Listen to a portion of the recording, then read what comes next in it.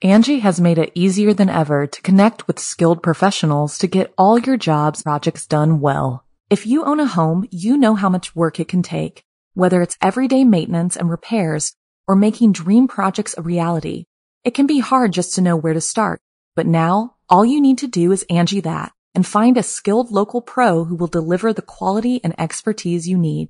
Angie has over 20 years of home service experience, and they've combined it with new tools to simplify the whole process. Bring them your project online or with the Angie app, answer a few questions, and Angie can handle the rest from start to finish, or help you compare quotes from multiple pros and connect instantly, which means you can take care of just about any home project in just a few taps. Because when it comes to getting the most out of your home, you can do this when you Angie that. Download the free Angie mobile app today or visit Angie.com. That's ANGI.com. When you need mealtime inspiration, it's worth shopping Kroger, where you'll find over 30,000 mouth-watering choices that excite your inner foodie. And no matter what tasty choice you make, you'll enjoy our everyday low prices, plus extra ways to save, like digital coupons worth over $600 each week. You can also save up to $1 off per gallon at the pump with fuel points. More savings and more inspiring flavors make shopping Kroger worth it every time. Kroger, fresh for everyone. Fuel restrictions apply. The following program is a production of Chilling Entertainment and the creative team at Chilling Tales for Dark Nights, and a proud member of the Simply Scary Podcasts Network. Visit simplyscarypodcast.com to learn more about this and our other weekly storytelling programs, and become a patron today to show your support and get instant access to our extensive archive of downloadable ad-free tales of terror. Thank you for listening, and enjoy the show.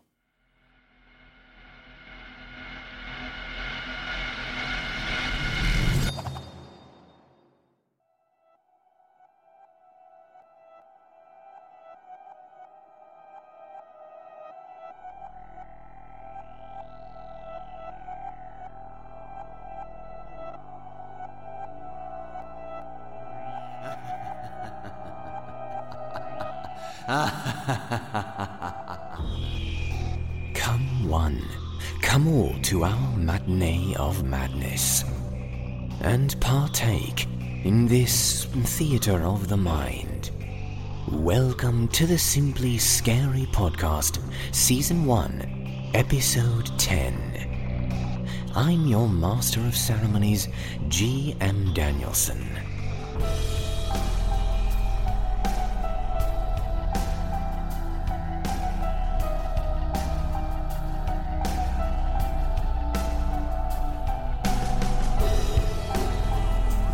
In our tirelessly trying efforts to bring you brand new fear, the Simply Scary Podcast sometimes devotes our episodes to the works of single authors that are haunted by dark, foreboding visions. The only way to purge them from their minds? Why, by trying to pass them on to you, of course. For this excursion, we take wicked pleasure in bringing you the works of a sword-fighting enthusiast from New York, whose writing talents will leave your blade trembling. The author of this episode's dread is named James Colton, and the stories we present to you will come from his stellar short story collection, Pages of Dust. We'll begin the first frightening adventure right after this important message.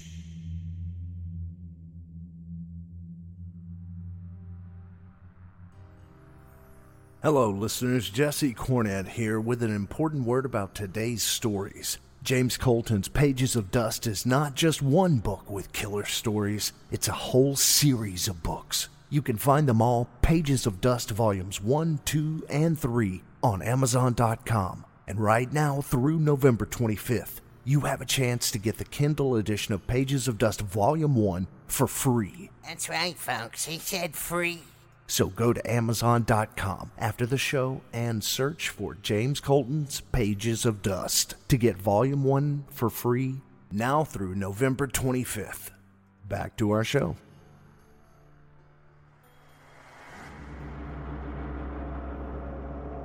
Welcome back, listener. Now it is time to bring you our opening act from James Colton's Pages of Dust. The first dusty pages we'll be reading are those from the journal of a man who has moved into a new apartment. Everything about this place, from the reclusive neighbors to the design of his rooms, is very odd indeed. As he begins to smell strange smells and hear disturbing summonses, he will reach a point where he will be begging for the situation to be merely very odd. C.C. Childers brings to life James Colton's Unit 319.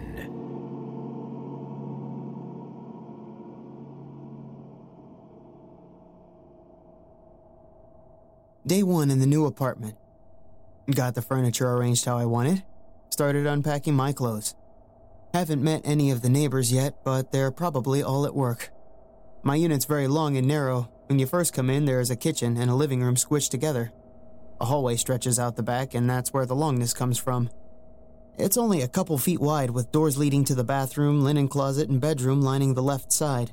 The right has windows every few feet overlooking the courtyard at the center of the building, 2 stories below.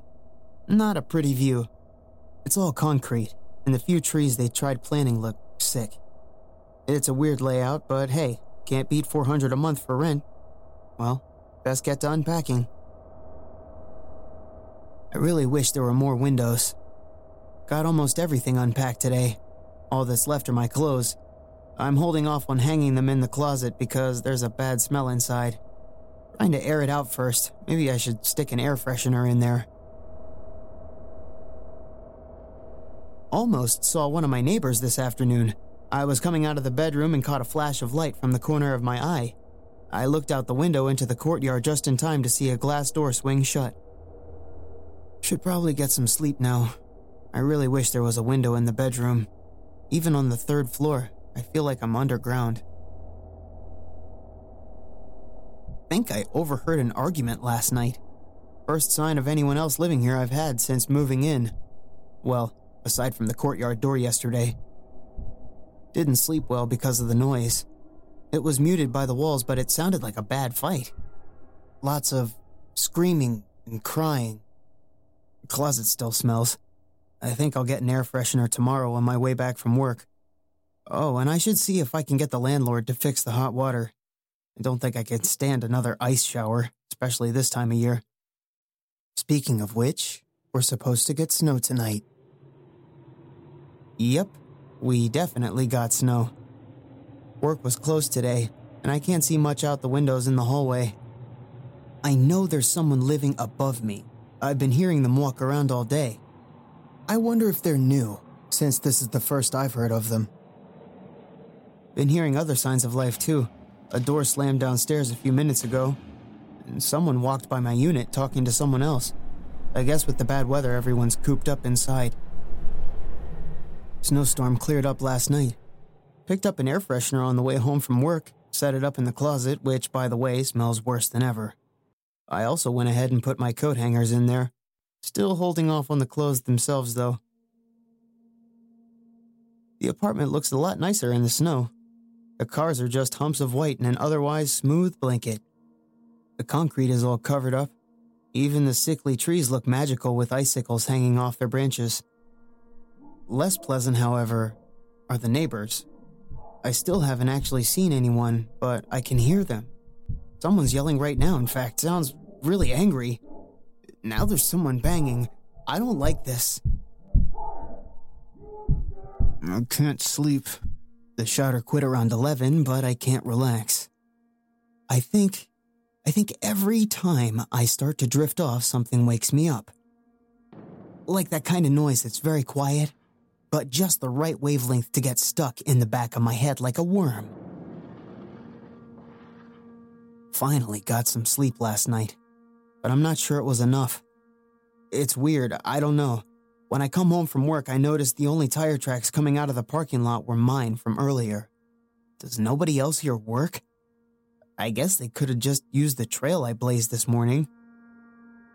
As I was getting ready for bed, I thought I saw the courtyard door open again. I looked out but saw nothing. Too much nothing, actually. Something wasn't right, but I couldn't put my finger on it. I haven't been able to get in touch with the landlord, so I still don't have any hot water.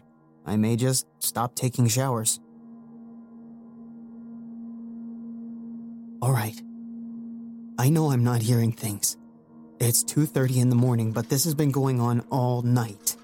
There's a rattling sound coming from the closet. I should go see what it is. But I don't want to for some reason. I checked on the closet this morning. Turns out if I tap one of the coat hangers, they all bump into each other and make the exact same noise I heard last night. Can't think of what might have done it, though. Maybe there's a draft. And while I'm talking about the closet, the air freshener isn't working. It's just mixing with the stink and making it worse. More weird stuff. Ever since the snowstorm, I've had this wrong feeling, and I finally pinned it down. The cars. They're all buried, and no one's dug them out. I'm the only one that comes and goes. Mine are the only tire tracks in the parking lot. But there's more. I realized it while I was staring at the courtyard this evening. No footprints. That rattling sound started up again. I don't think I'll get any sleep tonight. I think these late-night entries are going to become a regular thing. I heard someone screaming. It was far away, but it drove me nuts, and I started pacing my unit trying to figure out which direction it was coming from. I eventually settled at one of the windows. The voice seemed to be coming from the other side of the courtyard. She must have been screaming really loudly for me to hear it all the way over here. I'm writing this in the living room. I don't want to go back to my bedroom. The rattling noise is going on right now. I tested my draft theory, but couldn't pick up the faintest breeze. Besides, even a draft couldn't rattle the coat hangers that hard. I think one of them just fell off the rack. I didn't go to work today. I'm too tired. Couldn't sleep. Still no footprints in the courtyard. Cars in the parking lot still buried. All my coat hangers were on the floor. I just want to get out of here. I just want to get out. I've got enough money to stay at a hotel until I find a new place. I just peeked into the hallway. One of the coat hangers is there. Why is it there? It should be in the bedroom. Calm down. Just get your keys and get out of here for a little bit. But my keys are in the bedroom. I don't want to go in there. Alright, I got my keys and I'm leaving now. Coat hangers scattered everywhere. Also, as I left the bedroom, I was staring straight out the window, right at the courtyard door. It opened. It shut. There was no one there. I'm still in my unit. I've got the keys in my hand, but now there's a shadow under the door. It appeared just when I was about to leave, and it's been there ever since. This is the closest I've come to actually seeing someone in this building. Maybe it's the landlord. Maybe they finally sent someone to take care of the hot water. Don't be stupid, they would have knocked by now. I could check. Look out the peephole. I don't want to. Every time I go to look at something, there's no one there. What if I look out and there's no one there again? Why is that shadow there? There was a noise behind me just now. I look back and there's a coat hanger in the living room. It's one of the metal ones, and it's all bent out of shape. My eye keeps being drawn to the hook. It's dark now. I still haven't looked out the peephole. Can't make myself do it. I'm sitting with my back up against the door, and I swear I can feel something leaning against the other side. I can't tell if I'm hearing my own breathing or someone else's. I hate being so close to it, but I feel like I need to keep my weight on the door. Is this how I'm going to spend the rest of my life? No. There's another way out of here. I just realized. I could climb out of the windows into the hallway. The side of the building has enough architectural detail that I could make my way to the ground, if I'm careful. No good. I got my head up, but then I saw one of the windows below me open up. I could have climbed down easily, but I'd have to go right past that window and whatever was inside. The smell from the closet is leaking into the rest of the apartment. After being turned away at the window, I wanted to go back to the kitchen. When I got there, however, the door was open. The door was open. And the wire coat hanger from the living room, it was swinging from the doorknob.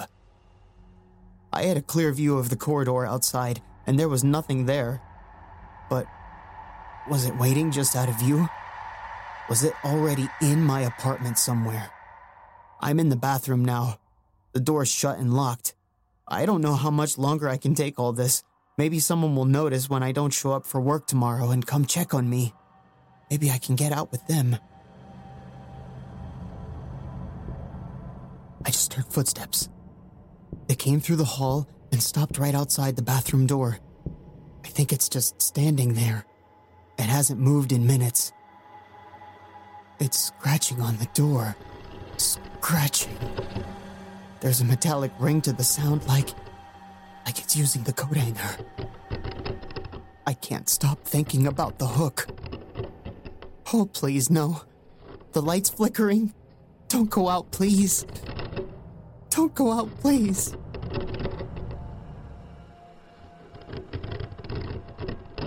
Can't see what I'm writing. It's too dark. It's still scratching, scratching, scratching. Why won't it stop? Please, someone help me. It started banging on the door now. I think I hear the wood cracking. Oh, please. No, no, no, no.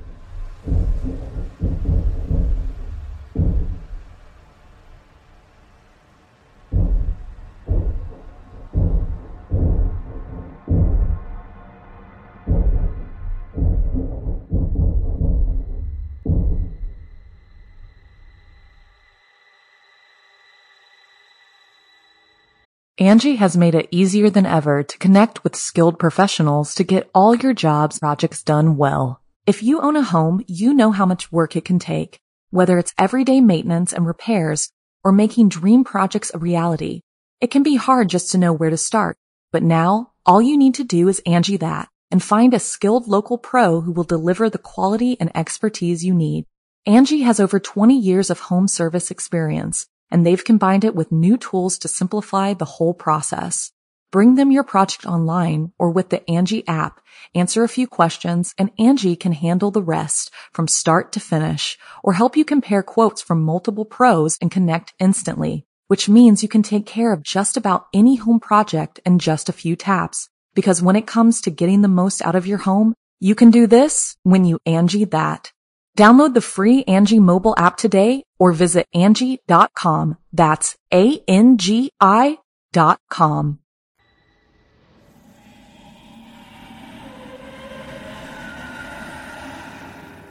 Just a tip for the close quarters of apartment living. It can be very important to introduce yourself to and get along with other tenants in your building. After all, friendly acquaintances are much less likely to hunt you down. And now, without delay, we will venture into another nightmare. As we turn a few more dusty pages further into James Colton's collection, we find an account from childhood. Retelling his experience, a man unfolds how his family occupied a new home wherein they found an undocumented room. It was such a strange, enigmatic little space that the young protagonist delighted in the thought of its exploration. Unfortunately, he had no idea why it worried his father so much. But soon, no explanation would be needed. Josh Irish performs James Colton's Doors.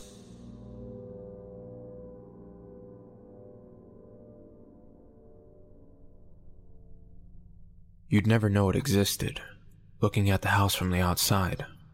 Poking around inside would only cement your disbelief. But it's there. Somehow. Although the footprint of the house doesn't seem to allow for it, it's there. Tucked away in a feat of architectural genius. We first discovered it just before my baby brother was born. Dad got it into his head that we needed more space. He wanted to move his study, which occupied a small room at the end of the second floor hallway, downstairs to make room for my baby brother's nursery. He was shocked, to say the least, when instead of bursting into the sunlit side yard, the north wall of the living room fell away to reveal another room. The secret chamber, sealed up for who knows how long, was perfectly empty, save for a generous coating of dust. A closed door stood in the opposite wall, and it was lit by a single window. Everything from the ceiling to the hardwood floor was painted white. The discovery seemed to do a number on Dad's nerves. He was very much a man is king of his castle sort of guy, and it bothered him deeply to not know every inch of his home. The window and door especially had him perturbed. The window, as best as we could figure, couldn't be seen from the outside. The door was the worst, however. It hinted at further unknown depths to the house that we'd never before suspected.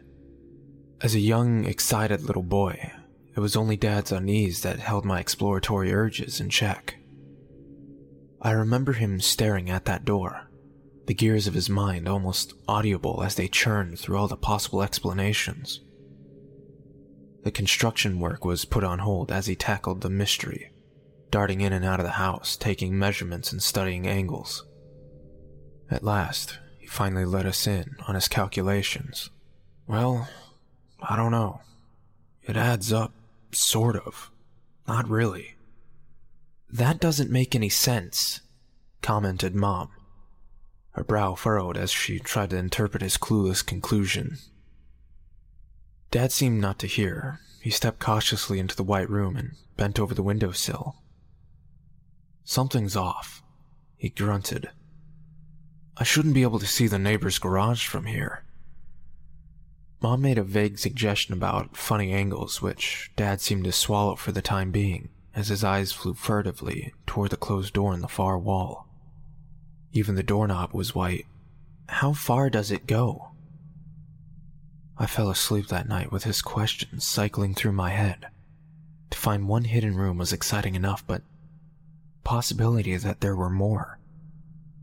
That door promised adventure, and it was an offer my boyish heart couldn't resist. I got up early the next morning and ran downstairs, eager to get a peek into the secret room before breakfast, before Dad's construction crew showed up to start working. Making straight for the closed door, I wrapped my fingers around the knob. It was made of wood, and paused. I remembered briefly seeing my dad's unease, but with the sunlight from the window warming my back, it seemed silly. The wooden ball turned easily in my grip, and with only the softest squeak, the door opened. I found myself in another room, nearly identical to the last one. Everything was white. There was another door directly opposite to the one I stood in, and a window warmed the entire scene, but this time from the other direction. 2 secret rooms, and maybe even a third. My home had become a fairy tale castle in my mind, a pirate fortress of fantastical realm. Every boy dreamed of such places, filled with hidden passages just waiting to be explored. I was the lucky one whose dream came true. The second door opened, just as I'd guessed, on a third, then a fourth, a fifth. It didn't occur to me that it made no sense that from the outside I should have been well into the neighbor's yard by now. I only knew the thrill of discovery at this point. What would I find at the end? Treasures forgotten by the years? Waiting for my stubby little fingers to polish off the dust? It was in the 6th room that I had paused and glanced over my shoulder. I could see the distant living room, normal and boring, and I thought it looked very homey. A noise signaled the beginning of breakfast. The scent of eggs made its lazy way down the chain of empty rooms after me. Mom would call me back soon. Part of me was anxious to hear her voice. Why? The scent of adventure was strong in my nostrils, stronger than the feeble aroma of eggs sizzling several worlds away. I could have eggs anytime. Why should I abandon my expedition for something so mundane as breakfast? Yet, as I turned to face the next white door, my heart remained looking back to that familiar living room. Why this door? It looked exactly the same as the 5 that came before it. Why did it alone seem to dampen my adventurous spirit? Just one more, I thought. Then I'll go back. The 7th room was the same, but different. So very different. There was no window, no door from the far side. Instead, a rickety dresser leaned precariously against one wall, and a messily made bed occupied one corner.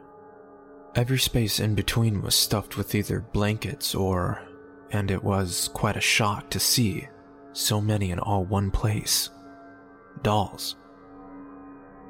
Some were plush, with button eyes and seams spilling guts of clouds.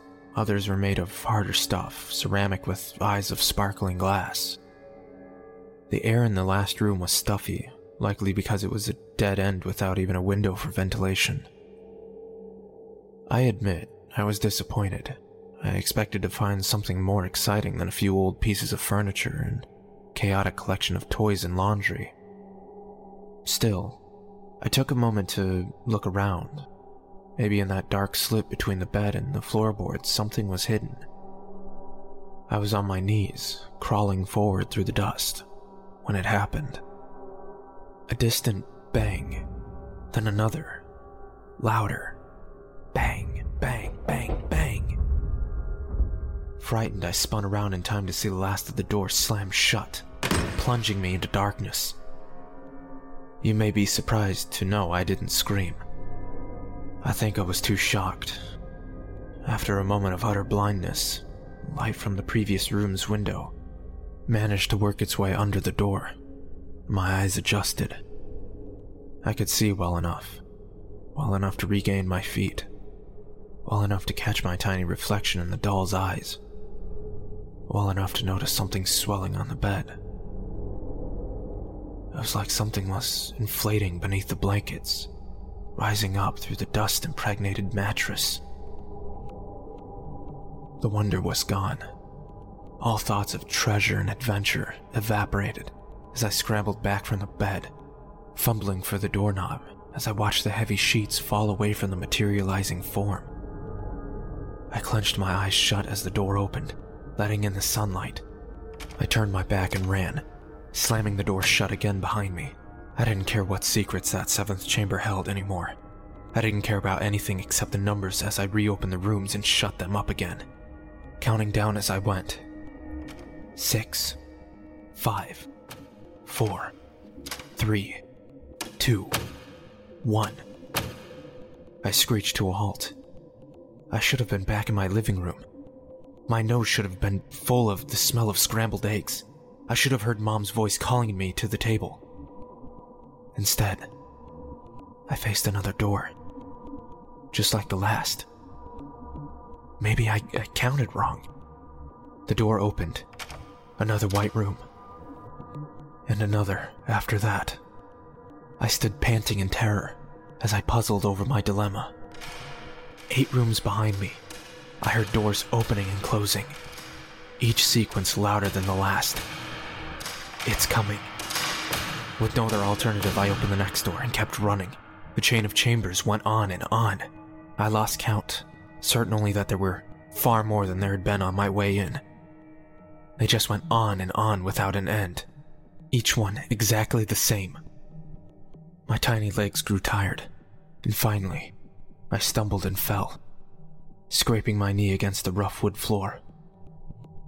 I began to whimper as I listened to my pursuer's progress, marked by the steady rhythm of creak, bangs, and creaks and bangs.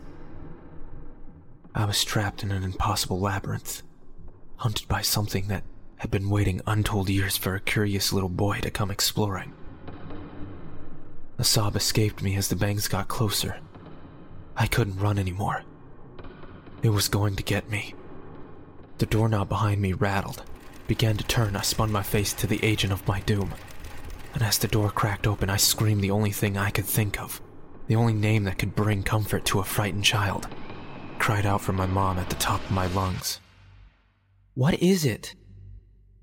I turned back in the direction of my hopeless flight, back towards what I knew had been just another in the endless line of sinister doors, which now was the rectangular hole Dad and his crew had knocked in the living room wall. Mom was standing there, her face riddled with concern. I burst into tears. Dad's project didn't make it very far. His crew ended up patching the hole, once more sealing away the 7 or more than 7 secret rooms. He and Mom agreed to just let the baby share their room until he got older. Then he'd move in with me. I told them what I'd seen, but I know they didn't believe me. I think the reason for the project's cancellation had more to do with Mom not wanting her living room trashed by the construction crew. Dad said she should have mentioned that before they started, but in the end, he caved. I hated the living room after that, and I always clung to the south wall whenever I had to pass through. But sometimes, late at night, while I tried to sleep, I thought I heard the sound of doors slamming.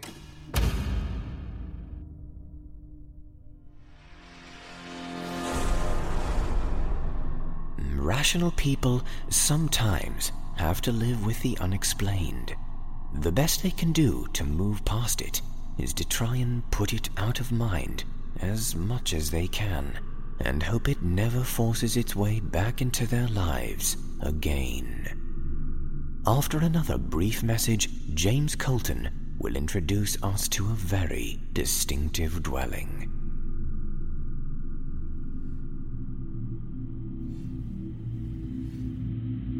James Colton's Pages of Dust. Buy it today on Amazon.com. Kindle version free until November 25th. Get Volume 1, Volume 2, and Volume 3 of James Colton's Pages of Dust.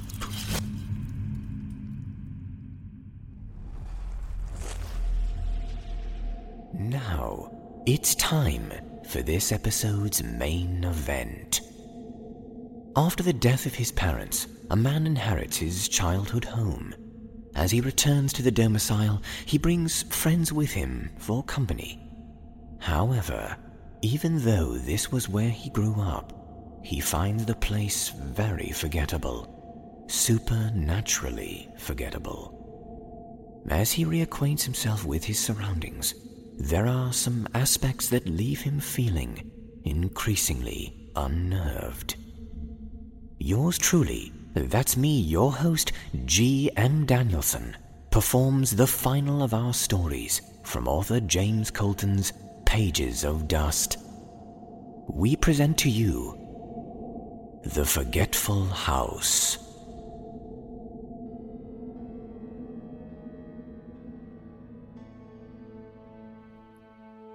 I stared up at the looming edifice in the crisp winter afternoon. I found it hard to believe that this was my house now, that after all these years I was returning as its master. The circumstances weren't at all what I'd wanted, but then again, what had I expected? There was no other way. My house, I muttered. How many times had I called it that as a child? Yet now, to actually utter the words felt wrong. They held a new meaning, a meaning that didn't seem at all right. There was a loud clatter as Mike slid open the door of the moving van. "Let's get started," he said. "Go ahead and start unloading," I replied to Mike and my 2 other friends, Eric and Ryan. I'm going to go through and get all the doors open. I fished a heavy set of keys from my pocket, one for every room. I knew from my parents' in-house nurse that most of the doors inside were locked. It kept them from getting too lost, she said. The entryway smelled strongly of dust, and beneath that was a subtle odor that I recognized immediately. Every house has a peculiar scent, one you can detect on any of its residents, and that defines the family. This was my smell, my family's smell. It smelled like home. Leaving the front door open for my friends as they began carting in the furniture, I strode down the hallway, pausing at each door as I searched for the right key to open it. Once I was done with the first floor, I headed upstairs. There were 5 bedrooms up there, and a bathroom. Once more, I worked my way down, unlocking doors, until I came to the last room on the right, the master bedroom. I got as far as putting the key to the lock when I paused. This was where it had happened. I slowly withdrew my hand. There was no reason to go in there. No reason to disturb that room. Returning downstairs, I was met with a surprise. Several boxes were stacked in the hallway, and all 3 of my friends had shed their coats and were brushing large clumps of snow from their limbs. "That blizzard came out of nowhere," said Ryan. I glanced out the window. Indeed, I couldn't see across the street. The snow was falling so heavily. "The weatherman didn't call for a storm," I said. "Well, you know how reliable they are," answered Eric. "There's no point in working in that. So we figured we'd just crash here for a while and wait it out." So that's exactly what we did. We unpacked the few boxes that had made it inside and rearranged some of the already existing furniture. But the storm showed no signs of waning. "I guess that's what you get for moving so close to the Great Lakes," said Ryan as we stared out the windows. "I hope your microwave made it inside." It had, and so we prepared a quick dinner, which we ate in the living room. I stared at the roaring blaze in the fireplace. It got dark outside quickly, owing to the short days of winter and the raging blizzard, and before long, our little corner of the house was the only one still blessed with light. Everywhere else had fallen into hushed and dusty silence. We laughed heartily, letting the echoes of our mirth fill the chamber in defiance of winter's fury. What could the storm do to us in here? We had warmth and light, and our good humor ignited our spirits as it reverberated off the walls, bouncing from ceiling to floor, corner to corner, until the entire room seemed alive with cheerful idiots. It was more than a cozy chamber could contain. Our laughter spilled out into the empty corridors, where it struggled with the darkness, failed, and died miserably away, just like Mother. "Hey," bellowed Eric, the remnants of a joke still showing at the corners of his eyes. "What's come over you?" I recovered myself. "Sorry," I apologized. "Say, the other week..." The mood was restored as I launched into a comical tale invented on the spot. Our laughter resumed, and I followed it as it soared over my head and out the door to my back, out once more into those darkened hallways where nothing but shadows moved. I listened to it as it stirred the dust in its last feeble death throes, watched as the shapes, satisfied that their murderous work was done, retreated to their quiet posts. "Are you sure you're all right?" asked Ryan. "My imagination," I replied, shaking my head as I turned back to face my friends. Perhaps I should get myself to bed. Eric spared a glance at the dusty grandfather clock that rested in the corner. If that thing still worked, he said, then I dare say we should all follow your lead. It's worse than that, I'm afraid, said Mike, looking up from his watch. I suggest we call it a night before we all start having hallucinations. Who knows what the midnight hour could do to our fragile minds? Everyone chuckled at his remark. Except me. Familiarity breeds fear. Paradoxical, I know. Perhaps you can't realize when things are wrong unless you are intimately aware of how things should be. As I walked the corridors on my way to bed, I was aware. I had, after all, grown up in this house. I knew all its nooks and crannies. I knew how shadows fell across the floor and climbed up the walls.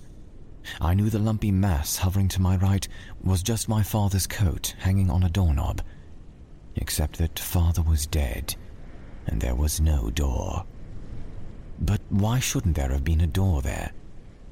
I pondered the question as I passed, refusing to give the lumpy shape a second glance. Yes, there should have been. Once everything was settled down, I'd have one installed.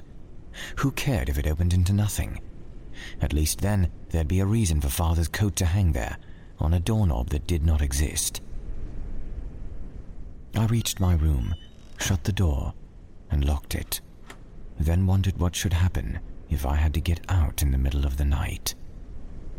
I reminded myself that it already was the middle of the night. And my other worry. What if something tried to get in, kept me from unlocking it? But what should want to get in? I tried not to think about it as I changed into my pajamas and climbed into bed. It was my house, except it wasn't. It was my parents' house. I settled down under the covers, sinking into the silence of my parents' house. Elsewhere, my friends were quickly falling asleep, unfamiliar, unaware. They couldn't possibly realize that the tree which they'd all admired for its aged charm earlier in the day was just a couple feet too far to the left, for it cast that particular shadow, the one that looked like a hand upon the wall. "Best get moving quickly," announced Mike as we emerged from the house. "The radio says last night's storm was just the beginning. We're about to get walloped." I really couldn't have chosen a worse time to move, but there was nothing to be done about it now. We hastily cleared a path through the foot of snow and began carting boxes and furniture inside. We had a few moments of brilliant sunshine, sparkling off the whitewashed ground like diamonds, before the clouds rolled in again. The snowflakes began to tumble lazily from the sky, and when the lake effect began to fall in earnest, we closed up the van and called it a day. "We'll be at this all week if it keeps up," huffed Ryan, stomping his boots in the entryway. "I hope you're not in a hurry to get rid of us." I was in no hurry. In fact, I loathed the moment when I'd have to enter the house by myself, to sit and walk and sleep in its emptiness. No one to talk to or laugh with. I might have gone even so far as to say I was afraid. Not out loud, of course. We spent the rest of the afternoon shoving boxes into their proper rooms, sorting through my parents' old possessions to decide what to keep and what to throw out. I felt horribly guilty every time I placed an item in the garbage pile, convinced that it must have held some sentimental value. I wondered if Mother and Father would disapprove of my ruthless sorting. I wondered if they'd even recognize most of the heirlooms. Above the constant din of our work, the radio crackled, struggling for clear reception as the storm mucked up the signal. The weatherman prophesied a bleak forecast. At least another 2 feet of snow by tonight, as much as 3 come tomorrow morning. I wondered if my friends would ever be able to leave. They apparently shared similar sentiments. "Well," said Eric, stretching his sore arms, "I've about had enough for today. No rush, right? Since we're stuck here until spring." We all voiced our agreement with weak laughs, and fetching some microwave dinners from the kitchen, retired to the living room. The fire crackled merrily as we ate, and afterward we fell to talking, just as we had the previous night. The storm this time was fiercer, though, and its moans shook the house as we tried to find a way inside. The cheering effects of the warm fireplace and our full bellies were dampened beneath the ferocity of the blizzard. Our jokes were few and far between, and our conversation slid ever closer to dark subjects. At last Eric sighed. What a storm. Nights like this are really only good for one thing." He cast his gaze about the room, eyeing each of us in turn with a meaningful expression. "The telling of ghost stories." Maybe it was just the way he said it. Maybe the winter gale had finally found a chink in the house's armor. Maybe it was something else. We all shivered at his suggestion. Or was it just me? "Come now," he chided us with a sneer. "We're all men. Show some nerve. Or do you actually believe in ghosts?" Did I believe in ghosts? Whether I did or not was irrelevant. If they did exist, then the only ones I had to worry about in this house, in my house, were Mother and Father. Why should I be afraid of them? "Well then," Eric continued, "since you're all so spineless, I'll go first." He launched into his tale quietly, whispering so we had to lean forward in our chairs to listen. It turned out Eric was a masterful storyteller. As he expounded on the details of his fictional spectre, made all too real by the groaning of the wind, I realized I'd chosen the seat with its back to the door and the cold darkness behind. I was terribly aware of that empty space, that gasping space, and the air seemed to cringe behind me. Eric was reaching the climax of his story. His voice was more hushed than ever. Mike and Ryan were eating it up, but I could barely hear. I strained to make out the words, but the harder I tried, the more impossible it seemed.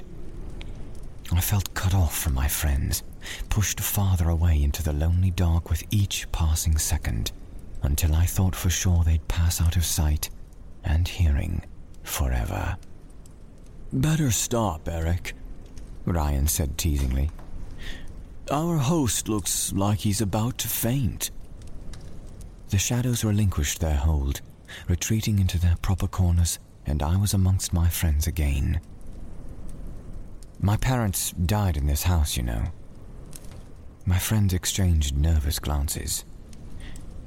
"Yes," replied Mike. "You told us at the funeral." "It happened in the master bedroom." I went on as if I hadn't said anything. "That's the room next to yours, Mike." Then I realized everyone was staring at me, confused, scared. "I'm sorry, I'm not sure why I..." "Quite all right," assured Mike. "But I may demand that we may trade rooms."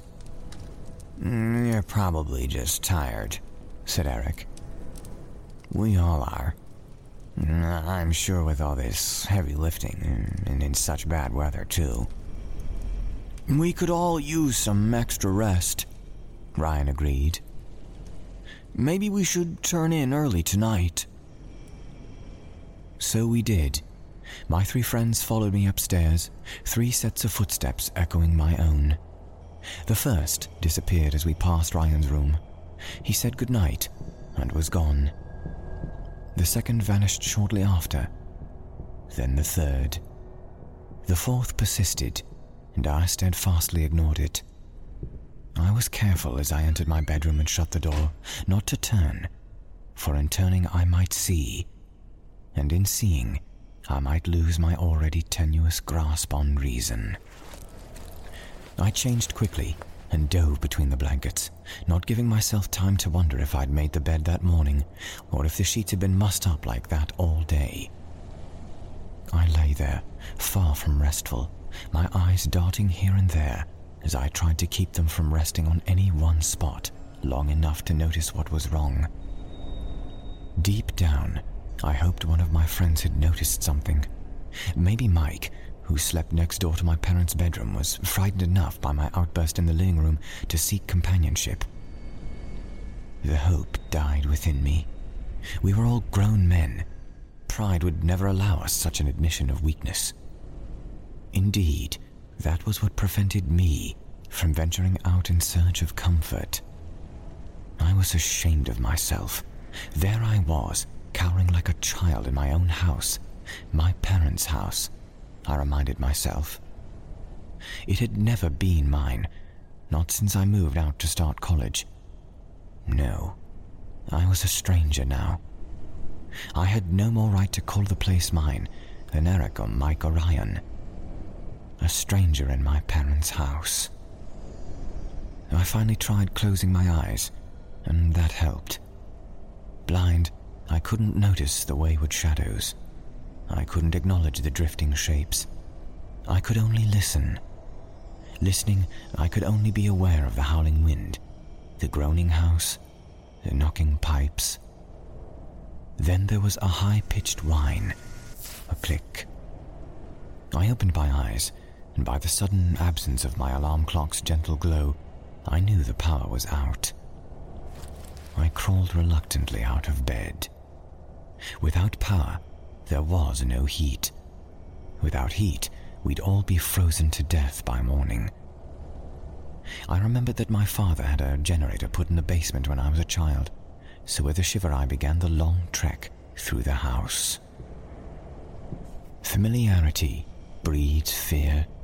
You can always tell when you pass by something that isn't there, or fail to pass by something that is. It's the emptiness you feel pulling at your shoulder, or the small of your back, the presence that pushes against you, begging to be acknowledged. In the darkness, unless you're familiar with your surroundings, you can't be aware of these things. If you know, then you can't ignore them. With my friends all accounted for, sleeping in their unfamiliar beds, the hallways were empty. I felt compelled down the expanse as a howling filled my ears. The sucking, hollow, rasping breath of my parents' house. Of course, it was just the wind and the heat, unsustained electricity, being drained out by the winter storm. Of course it was. About a quarter of the way down, resting on one of the steps, was a dark, amorphous shape. It might have been just a shadow, but what could have cast it? I had to make a choice, and I decided that if I moved, I'd return to bed, pile on some extra blankets, and deal with the cold until morning. I waited. The shape didn't move. Just a shadow after all. Every step had one, and every step cast its own dark silhouette on the one below. Still, when I reached that step, I skipped over it. What I saw on the first floor, illuminated by the feeble brightness of the blowing snow, was desolate, foreign. It made me think of my parents and of their decayed minds right before the end. I hurried through, holding my breath lest I inhale some remnant of their disease that clung to the walls, oozed across the floor, or dripped from the ceiling. Some scrap of delirium manifested in the creeping forms that any other man, less familiar with the angles and physics of the house, would have dismissed as the trick of the light. I reached the basement door and marched down the steps, feeling those tiny gaps between the stair treads grasping at my heels. It was utterly black down there, and I had to rely on memory to find where the generator rested. After a few minutes of stumbling around blindly, I stubbed my toe against it. Kneeling down, I ran my fingers along its cool surface, fumbling as I tried to get the machine going. As the light flickered on, there was a fleeting impression at the edge of my vision, a fluttering of panicked energy.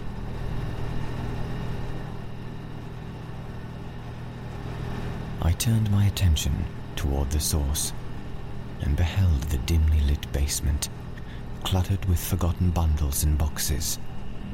Some of the debris I recognized from my childhood. Others were unfamiliar. I tried to track down where the flurry of motion had hid itself. Was it behind that crate? Under that blanket? I realized I was being foolish. What would I do if I found what I was looking for? Break my neck as I scrambled up the uneven steps, screaming like a little girl? I turned my back on the basement and flipped the light switch off. I was better off not seeing. I thundered back upstairs, back through the shifting corridors, past the shapes I told myself weren't really there. My hand fumbled on the doorknob to my bedroom. Of course I had shut the door, right? I must have, because it was closed, and there was, I insisted, nothing else that could have shut it. Finally I stumbled inside, none too gracefully as I tripped over a pile of clothes that I knew shouldn't have been there. "What are you doing?" asked Eric as he propped himself up sleepily. Wrong room, I apologized, backing out slowly and shutting the door. Lost in my own house. I couldn't help but recall how all the doors had been locked when we first arrived to keep them from getting lost. Now it was happening to me. That's why I was noticing things. Nothing was different. Nothing was wrong at all. It was me. I counted the rooms carefully this time as I proceeded all the way down to the end of the hall, making sure I chose the door on the left, the one that stood open. Had I closed it? I couldn't remember anymore, and with a chilling sense of doom, I realized I was turning into them. I lay down in my bed, and I realized I was shaking. I tried to ignore the noises, the shadows, all the aberrations that my familiarity with the house allowed me to detect. They were not aberrations. I was the aberration, just like they had been to each other. I wondered if I'd recognize my friends when I woke up. The storm, blessedly, had stopped by the time the sun rose, and my three friends, whom I recognized with an overwhelming sense of relief, helped me finish unloading the moving van. "Looks like that's it," said Ryan as he slid the door shut. "Thanks for all your help, guys," I said. "Sorry things got dragged out like that." Mike shrugged off the apology. "Can't control the weather. At least the roads are clear." Snowplows had been buzzing back and forth while we worked, allaying our fears of being stranded. The electricity had been restored, and everything seemed cheerful in spite of my harrowing night. "Listen," said Eric. "Since we won't be seeing as much of each other anymore, what do you say to grabbing lunch somewhere and before we head out?" I agreed, and we piled into my car and drove down the street to a small diner, where we talked and joked and laughed one last time together. It was unbelievably pleasant, getting out of my parents' house for once. It had been 3 days, but already I had grown weary of the empty hallways and dusty chambers and that locked bedroom door on the second floor. It would be that much more desolate once my friends were gone. I'd be alone, utterly unknown in that expansive house so full of shadows, and so terribly familiar. I began to wonder why I'd agreed to take the house. Why, after all my siblings had stated their lack of interest in the place, had I foolishly decided to move in? I was cutting myself off from my friends, trading their cheerful conversation for a constant reminder of my parents' pitiful end. It was my mother. You know how bad their Alzheimer's disease was. But it was my mother who started it. She didn't recognize my father got startled and knocked his head against the mirror. The strain was too much for them both, and they died like that, tearing at each other, each convinced in their own mind that they were fighting off an intruder. They never liked strangers coming into their house. I realized with some embarrassment that my friends were all staring at me from across the table, their burgers hovering awkwardly between their gaping mouths. Their eyes were full of concern and bewilderment. "No," said Eric. "I'm not sure you know how to have a good time." "You're looking kind of pale," Ryan chimed in. "Are you sure you're all right?" "Sorry," I sighed. "Just pretend I didn't say that. Memories, you know." They all nodded slowly, their eyes betraying a lack of understanding. We finished our lunch in relative silence before driving back to the house. We said our goodbyes, then my friends climbed into the moving van and left me alone. Alone, I turned back to my parents' house, and alone, I crossed the familiar threshold, shutting the front door quietly behind me and locking it. I gazed about me, studying the piles of boxes yet to be unpacked. One of them was half open, throwing a flimsy cardboard flap into the air to reveal its crowded contents. I stared sickly at it, in the knowledge that we hadn't opened any boxes that morning. They were all taped shut. I had taped them shut, right? I thought about going over and closing up that rebellious box.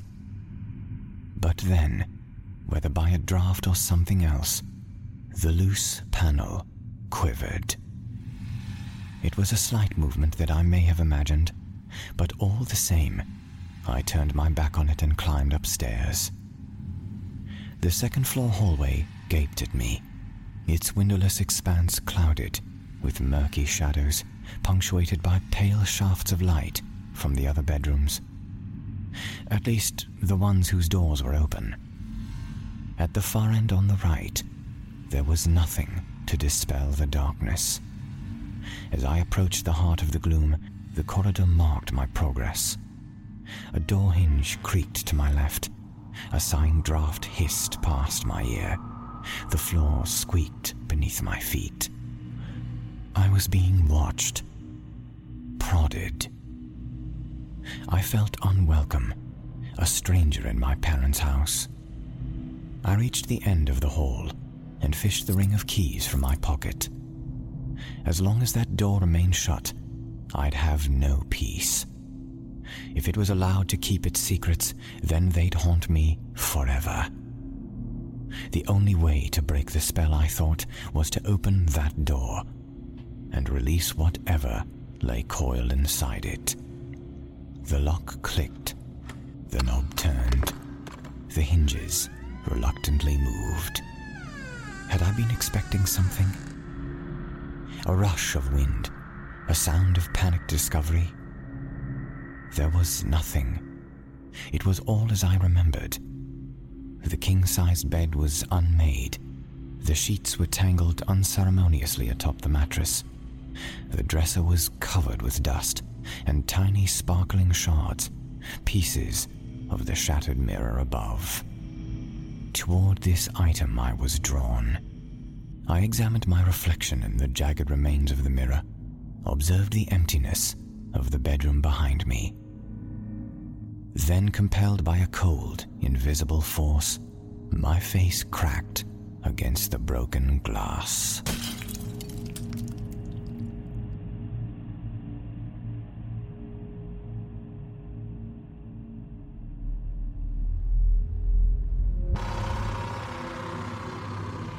telling the young that they should leave their parents' home while spreading their wings into adulthood is sage advice.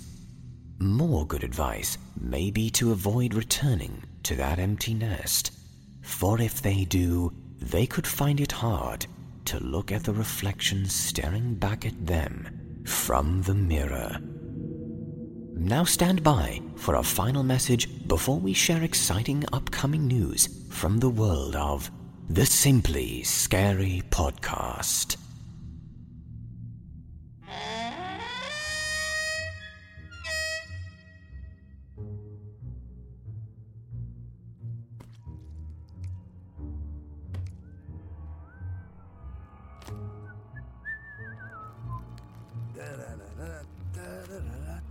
DaylightDims.com. I thought I heard something. DaylightDims.com. Man, the voices are a little louder than usual today. Go to DaylightDims.com. Go to DaylightDims.com? Yes. Do I have to draw you a map? Ha ha. Can I help you with something? Yes. You can go to DaylightDims.com to get the Daylight Dim Story Collection Volume 2, or you can get it on Amazon.com. Wait a minute, is this a commercial? Who is this? Oh, come on, guy. I get commission off this. Fine. Geez, I'll go to DaylightDims.com and get the Daylight Dim Story Collection Volume 2. Is there anything else? Yeah. Do you validate parking? Good grief.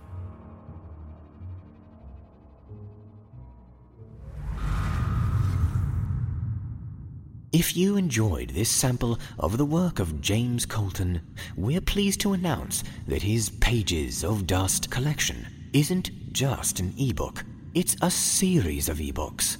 Just visit simplyscarypodcast.com, click Episodes in the navigation bar, then Section 1, and find the posting for this episode, Episode 10. There, you'll find links to Volumes 1 through 3 of the Pages of Dust story collection. When sampling the books and enjoying them, please leave a review saying that Simply Scary sent you. By following the links from our website and then completing your purchase, Amazon will thank the Simply Scary podcast for the business by providing us a percentage of their portion of the sale. And author James Colton gets 100% of his portion of the proceeds as well. It's a win-win and a very easy way to help support our program and a new horror author.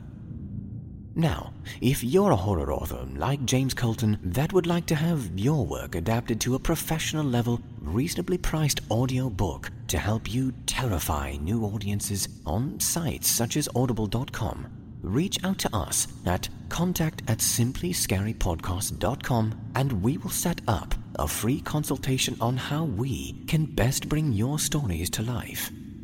If you think your work has what it takes to be featured on the Simply Scary podcast, visit simplyscarypodcast.com/submit a story and let us see if it has what it takes to be simply scary. To support the production of more high-quality audio experiences and receive hundreds of audio stories in the highest format we can possibly offer you, visit chillingtalesfordarknights.com/tour and become a patron today. You can be the catalyst for our calamity, and with your support, we can bring more sleepless nights and unsettling days into your future.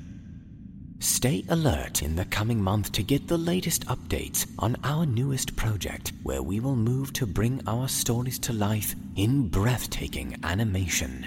Artist David Romero, creator of our popular thumbnail images for the Simply Scary podcast and the Simply Scary speed painting series on YouTube, will be creating stunning animated visuals for our series and more, beginning with a production featuring fan favorite 15+ million subscriber YouTube content creator and Let's Play gamer Markiplier Mark Fishbach. hit the subscribe button below to be instantly alerted as soon as updates are presented regarding this exciting development. Subscribing is the best way to stay on top of the news to come.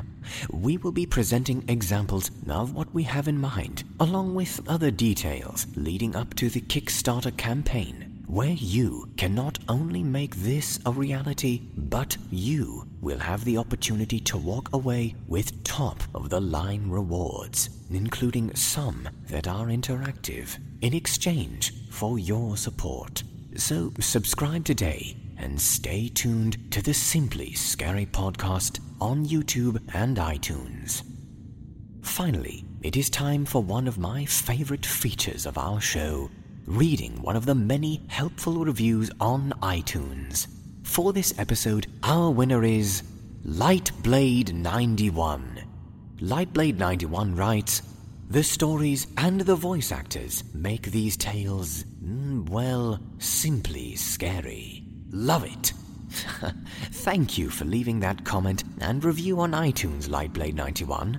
We'll need you to take a screenshot of your iTunes account page and your username and review and email it to contact@simplyscarypodcast.com for your special gift from us here at the Simply Scary Podcast. To all our other listeners out there who are just waiting for my supple tones to recite their review, just make sure to subscribe and comment to us on iTunes, and you could be mentioned just like Lightblade91 on our show. This is GM Danielson, thanking you for joining us for this episode. Remember, listeners, the pages of that book that contains the story of your life will eventually become dusty too, and the ending may be coming sooner than you think.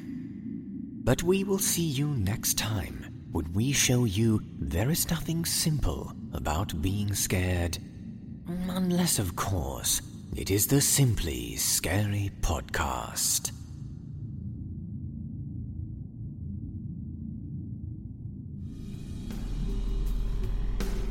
This is executive producer Jesse Cornett. If you like what you hear, be sure to check out more from these authors at simplyscarypodcast.com. There you can find all information regarding the show and the stories appearing here in our podcast. The Simply Scary Podcast is a production of Chilling Entertainment. The Showcase is written by Jesse Cornett and Dustin Kosky and produced by Jesse Cornett. The host of the Simply Scary Podcast is GM Danielson. Original music during the show by Jesse Cornett. This broadcast was directed and created by Craig Groshek. Be sure to look for the Simply Scary Podcast on iTunes. And if you like the show, leave us a 5-star review. Comments or questions? Email us at contact@simplyscarypodcast.com and check our website for more information. While you're there, consider clicking on the patrons link at the top of the page to help support our show. Copyright Chilling Entertainment LLC 2016. Thanks for listening.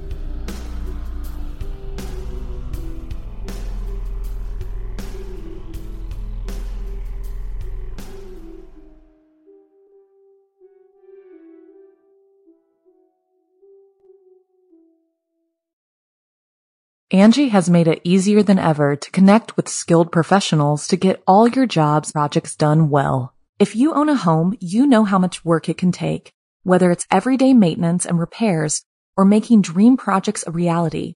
It can be hard just to know where to start, but now all you need to do is Angie that and find a skilled local pro who will deliver the quality and expertise you need. Angie has over 20 years of home service experience, and they've combined it with new tools to simplify the whole process.